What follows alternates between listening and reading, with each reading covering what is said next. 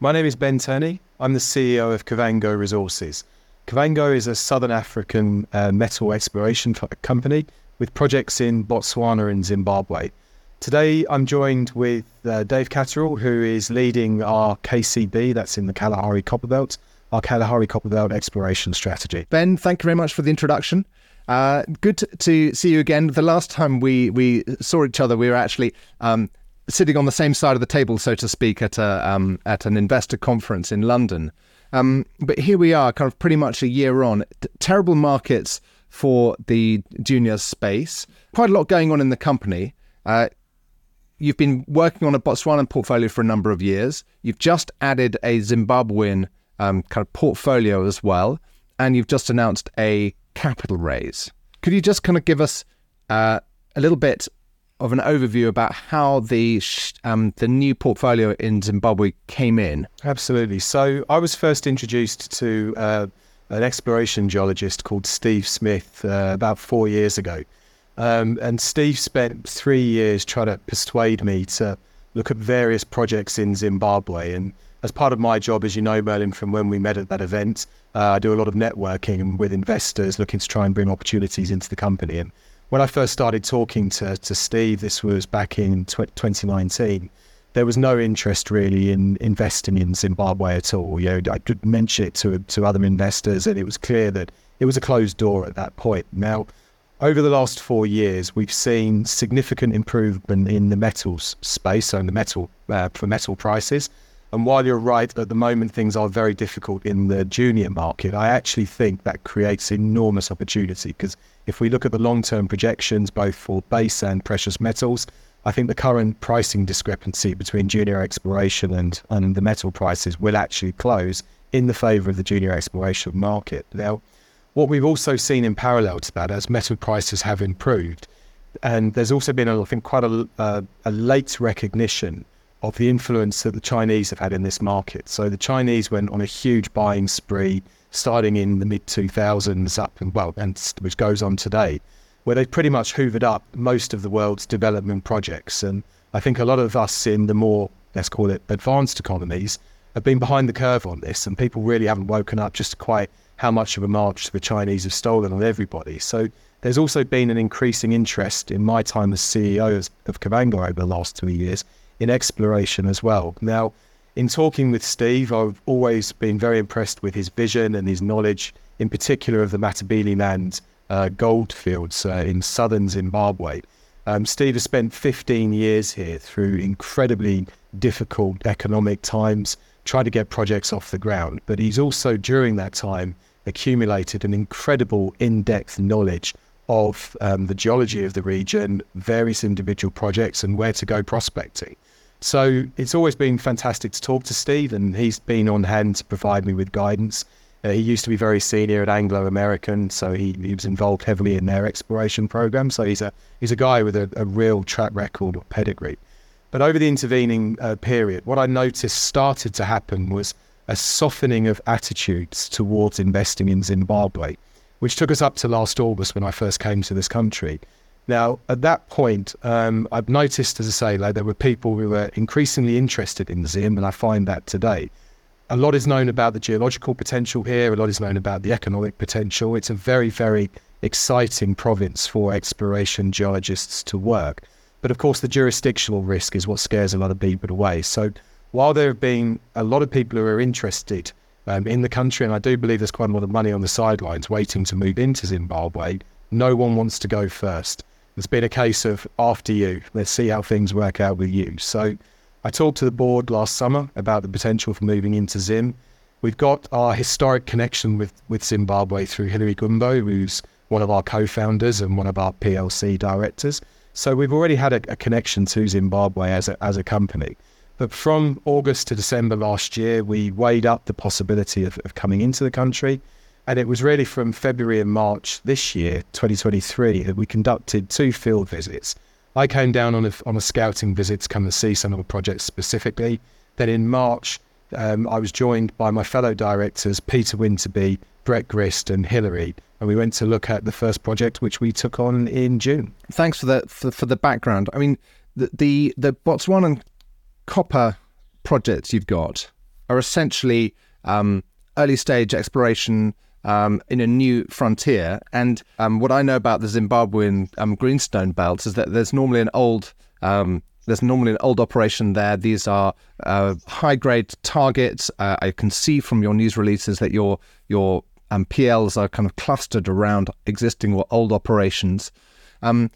Is this, this is a kind of a very different model. This is a kind of a high-grade target, gold target. It's a different beast to the copper exploration model that you've been pursuing in Botswana. When you look going forwards, you've got gold, you've got high-grade gold targets and large-scale copper targets. What's going to be the split of your budget and your work program over the next 12 months, say? So the split of our work program and budget is roughly 50-50. You're quite right. So our project in Botswana is still more greenfield, more conceptual. And that's been part of the challenge that we as a business have faced. Our historic exploration to date has been an extremely challenging terrain with a lot of sand cover, a lot of sediment cover, primarily geophysics-led. This is very expensive, very high-risk exploration. And while we feel very confident about the potential in the KCB, particularly now that we're working with Dave, who'll talk a bit about his background and the project's potential in a moment, he's a far better position to emphasise what it is we're so excited about in the KCB. In Zimbabwe, we're actually following a slightly different strategy, Merlin. It's interesting that you've picked up on the high-grade potential. So Zimbabwe has a reputation for having a very large number, over 4,000 registered mines, most of which are chasing high-grade veins from surface. But I think what a lot of people haven't really grasped yet about Zimbabwe is if you look back to the early 1980s, 1982 specifically, in that year, Zimbabwe produced more gold than Australia. If you look at the geological setting of the Zimbabwe, particularly in the south of the country, the Zimbabwean gold fields, these gold belts, and you look at the geological similarities with some of the gold fields in Western Australia, from the mid-1980s onwards, where Zimbabwe experienced quite a lot of trouble post-independence or post-black majority rule, the country went through a very troubled time, which hindered the development of the mining space. What you had in Australia was the bulk mining boom. So where in 40 odd years ago, Australia had lots of these historic high-grade producers and high-grade veins, what nobody had really looked at was the potential for bulk mining, so the material that ran in between these parallel reefs. It's our belief that a similar opportunity exists in Zimbabwe today. So the targets we're actually looking for now are not so much on the high grade. We're looking for lower grade, bulk mineable, ideally nearer surface opportunities. And that for us is what we think is the sweet spot. It's underexplored, and there is a great deal of opportunity in this country for us to pursue. And is the kind of the ownership structure likely to be the kind of 50% owned by government? Is that what you're kind of ultimately going to be heading towards? What's the name of the other Zimbabwean gold producing company? No, so they don't have those sorts of rules anymore. There was an attempt at indigenization, and again, this is part of Zimbabwe's challenge as far as I can see. I've spent a lot of time on the ground here over the last year, and just from my personal experience, there's a lot that we think we know about Zimbabwe back home from where we've been influenced by the media and by the statistics. If you actually come and spend time in this country, the reality on the ground is very, very different. It's certainly a very challenging environment to operate in. We're under no illusions. This is why I'm planning on moving here full-time from January. We need to have strong leadership on the ground. But the ownership structure in this country, it's actually fascinating. So they have a historic legacy of what they call gold claims. These are 10-hectare blocks. And the original idea of this was pre-independence, of these gold claims was to give ordinary people the opportunity to peg a gold claim and then mine it themselves. Now, these gold claims are still in existence today, and people are mining from these individual claims. The trick is, or the challenge at the moment, is to find enough of these claims that have been stitched together in a contiguous block, potentially on top of an ore body that lends itself towards bulk mining. So that's what we're looking for. We've got a very specific profile of project that we're looking for. The situation in Zimbabwe is also complicated by what they call EPOs, which are exclusive permitting orders. Now, these are like a more widespread prospecting license, similar to what we would have in Zimbabwe. Now, the EPO situation in Zimbabwe is fairly obscure.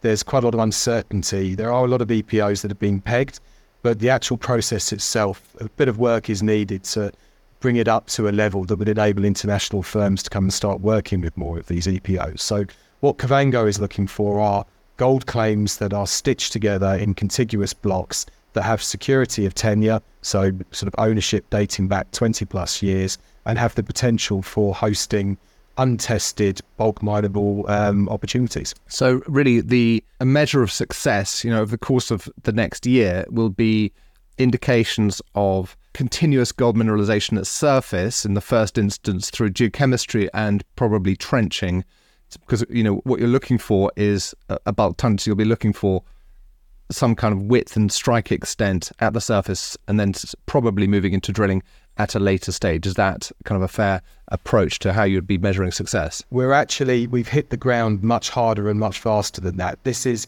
not an environment to hang around in. So we're actually mobilizing our first drill rig as we speak. We're getting it over the border from South Africa.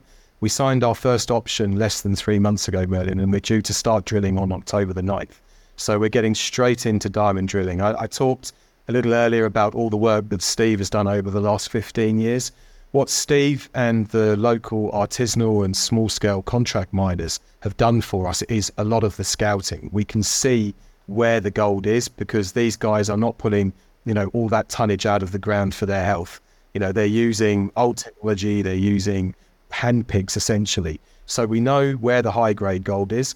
In turn, what that's showing us is where we believe the reefs are.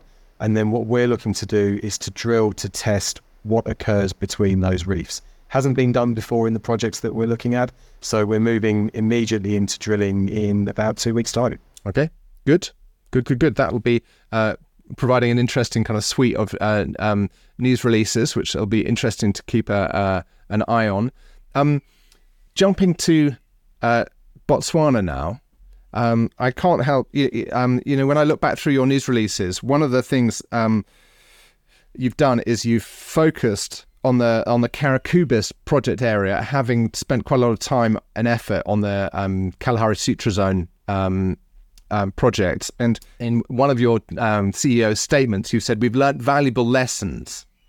I think it was on the back of hole number 3, which was 606 meters long, but didn't kind of give much by way of grade, but it was drilling a geophysics anomaly. Could you tell me what those lessons are? What have you learned from that exercise? Well, I think the primary lesson that we've learned is that we need some success. We need some geological success. We need to demonstrate to the market that our team can actually find metal. I think with the Kalahari Sutra Zone project, it's by no means dead. We are looking at a number of options for what we can do to resuscitate this next year. But what we've recognised that in terms of our budgets and the financing that we now have behind us, we've had to take a look at our portfolio and be very honest with ourselves about where we think we can deliver success in the nearer term. When Kavango originally listed back in 2018, it was on the basis of the Kalahari Sutra Zone. That did attract a lot of shareholders and a lot of interest in. So we've given that project our best go, and there is still plenty to go out within that project area. But the reality is it's a very expensive, extremely high-risk form of exploration. It was that recognition that was sort of behind part of the rationale why we came into Zimbabwe in the first place. So where in Botswana we've got an extremely stable jurisdiction with a long established track record of commercial transactions taking place unimpeded. In Zimbabwe, the jurisdiction is much riskier. It's a much more challenging environment to work in. However, in Botswana, because of the presence of these Kalahari sands, where the geology is obscured from view and a lot of exploration methods just simply don't work in Bots because of the amount of cover, the exploration terrain there is much riskier. In Zimbabwe, we've got the metal at surface. We've got the metal at surface being dug up economically, which is what's keeping this country going. There are no form of capital markets in Zimbabwe at the moment. Everything that's happening in Bulawayo, the town that I'm in at the moment, which really is quite surprising to visitors when you actually visit this town, just quite how much economic activity there is and signs of a growing, developing middle class, the cars that you see on the streets, the products that you see in the shops, the restaurants that you see, full of people who are out entertaining. There really is a lot happening here that I think a lot of people would be very surprised about, and that has largely all stemmed from the gold that's being pulled out of the ground by hand. So where I think one of the main lessons that we've learned, Merlin, is that we've got to get some runs on the board now. So our focus over the next 18 months in Botswana, we're looking to develop our projects that we might be able then to sell them. In Zimbabwe, we're looking for projects that we can take through exploration into mining ourselves. So it's a slightly different strategy, but again, based on our experience to date in Bots. Thank you. I mean, it's interesting that you say you can develop the projects in Botswana potentially to sell, or presumably in that mix, there's kind of partnership. If you've got good land tenure and you can get a carried position, there's a kind of strategic approach that you could look at there. Yes. But in order to do that, you've got to improve them, advance them, make them sexier, get more data, get more information, get some, I think the phrase you used was runs on the board, show that the team can hit metal. Dave's been sitting there very patiently and very quietly. What's different about Karakubis? Surely it's still difficult exploration. There's still sand cover and you're still reliant on geophysics. What's different about Karakubis to the Kalahari Suture Zone? I think essentially the Kalahari Suture Zone was always a very good conceptual target. The problem is it's going to be deep and geophysically led. So even if you find targets, when you come to drill them, you're looking at very deep holes. And you can burn through a lot of money on a deep drilling program and not get to where you need to get to. So when we were talking to Ben, we looked at the rationale of how much money you were spending on drilling in case KSZ versus for the same amount of money, you could drill a lot more holes on the KCB. And believe it or not, there are areas within Botswana where the sand cover isn't that thick. And traditionally, most of the exploration work has been done north along the belt around Kumatau Zone 5, where DML used to operate, and it branched down towards the southwest and had a lot of success with Samfire's discovery of Mateo. But if you go further southwest along the belt, there are areas with sand and areas without sand. And one of the things that we've managed to do with Kavango is they've consolidated not only their own land, but they've now done this deal with ENIG Elements and consolidated a much bigger package of land, which gives us a large target area to work on. And interestingly enough, the sand cover there is only a few meters with maybe 10 to 15 meters of calcrete, and it's directly along strike from Samfire's Mateo deposit. When we've done initial sample recovery and mapping in the field and mapping of water borehole chips, we've compiled quite a detailed map now that we actually believe confirms the geophysical interpretation that we've done that contradicts some of the original mapping done in the 80s and 90s by the Botswana Geological Survey. So we feel we've identified certain stratigraphy that is normally conducive to hosting mineralisation that's directly along strike from Samfire. So here's the two-phase of stroke. We want to try and develop that target into something, and if we can actually prove there's metal in the ground, because we've now got a larger tenement package, it will make it a lot more interesting to either Samfire or another player. Because as we've seen with the recent acquisition of Kumatau, there's an awful lot of interest out there. It started off with maybe two big players putting in a bid for Kumatau, and at one stage it was up to 30 people, 30 companies. So we don't feel that we're out of the park here. It's very good ground. We've managed to consolidate not only our land package, but with another land package. They're both directly along strike from Mateo. Historically, there was some drilling work done by ENRG. We've also been mapping the drill chips, and we've managed to find pathfinder metals. We've actually intersected pyrite, little bits of chalcopyrite, galena, sphalerite. The lithologies that we're drilling are consistent with the lower Dakar, which is associated with most of the mineralisation along the belt. So we feel that we're in a very confident position to find something within that new land package. And at the moment, we're compiling a whole set of new maps, which we'll be publishing in due course.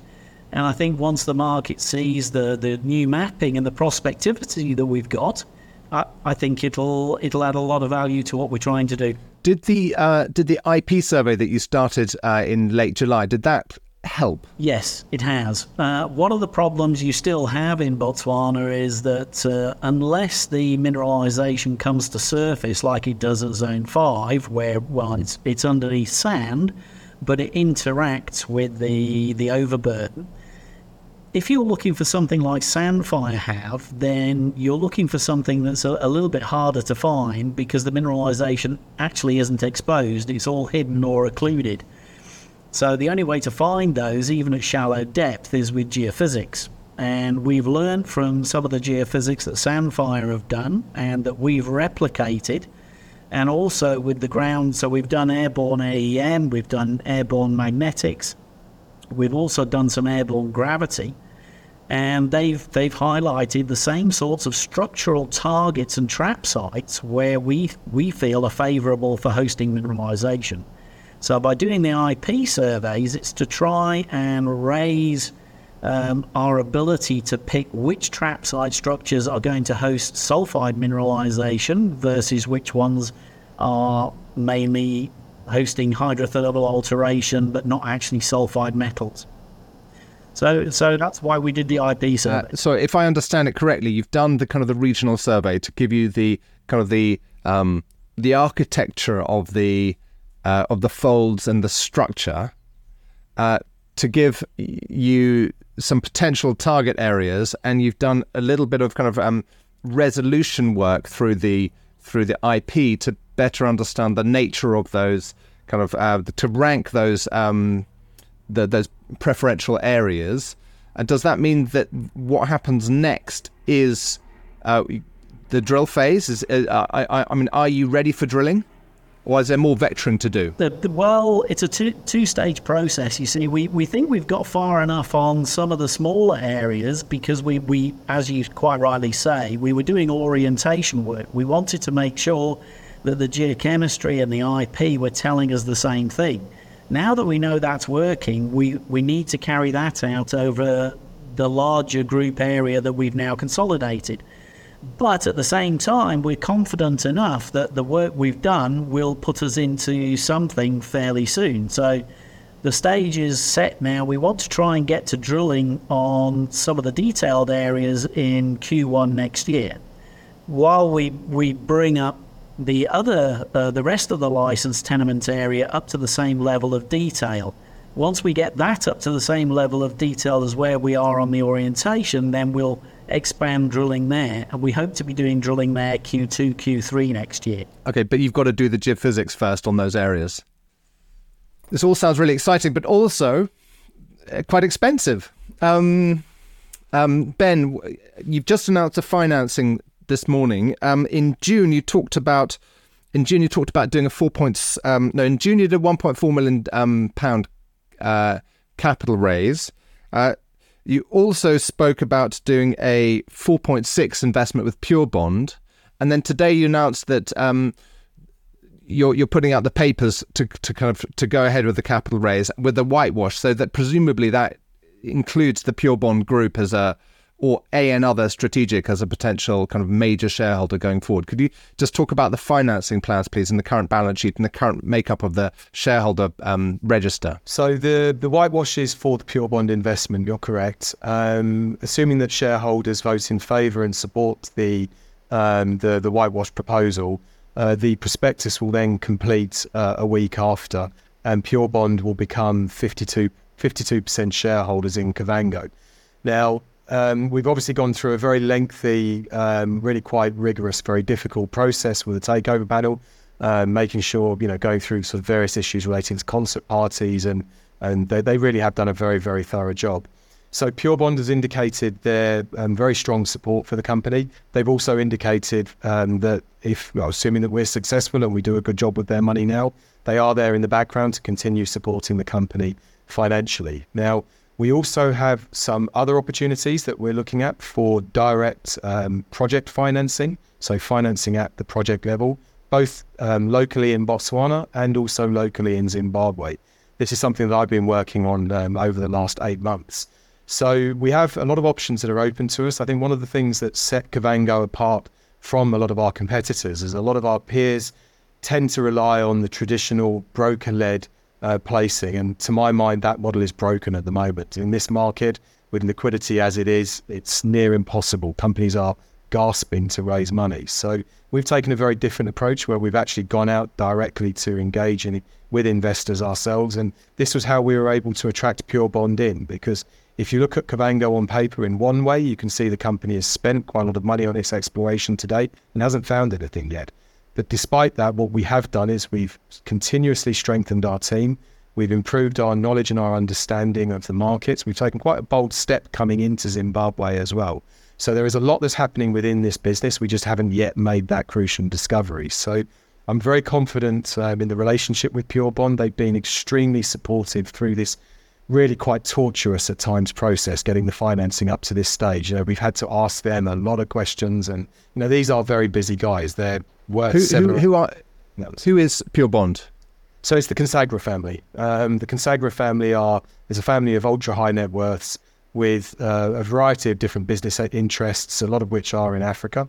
They've been involved in some mining projects in the past, but only on a fairly loose basis. They were introduced through Peter Winterby, who's our director who joined us last December, and they've been extremely supportive of the company. I mean, we've found ourselves in an incredibly fortunate and privileged position, having the backing of Bulo and his family behind us. Their thesis is that they're going to let you run it. Are they going to have control of the board? Presumably, I mean, they've got control of the company. And what have they tasked you with? To find gold in Zimbabwe and copper in Botswana? I mean, is that the plan? So that's the plan that we presented to them. We have an agreement in place with the Consagras. They're not seeking any board representation. So we have essentially a letter of understanding between the Consagras and the company. It's released as part of the circular, which describes the relationship. Everything that they've told us so far, they're treating this as an investment. They have a very large portfolio, a very varied portfolio of different investments that they've made. This is quite a big one for them, but by no means the largest. So they aren't seeking managerial control. They bought into the company and the business that we're building. Obviously, that will bring with it an extra degree of pressure to us. We know that we have to perform, but they're also extremely supportive of Peter. So we know that they are strong believers in Peter, and the fact that Peter joined our board last December, I think that ultimately was a deciding factor that increased their interest in the company, which led to the discussions we had in Q1, Q2 this year, which in turn led to the financing. Does that mean that if this closes in the next couple of weeks, you will have about £5 million of treasury? Slightly more than that, yeah. And so that's enough to fund the work programs you've got in Botswana and Zimbabwe for 2024? So this is all detailed in the prospectus. So yes, it is. Now, of course, as you know, Merlin, with any of these programs, if there is an opportunity to accelerate, so for example, if we hit good grades at our first drill campaign at our Hillside project in Zimbabwe, that might change things. If we hit good grades in our Kalahari Copperbelt drilling, that would actually be we're aiming to start in Q1 next year.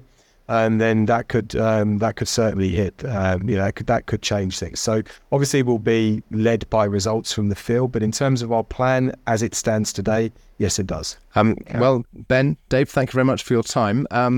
Good luck with closing the deal. Good luck with that drilling in Hillside, and I look forward to seeing what the new year brings in terms of geophysical results and drilling in Karakubis as well. Thank you very much. Thanks for having us.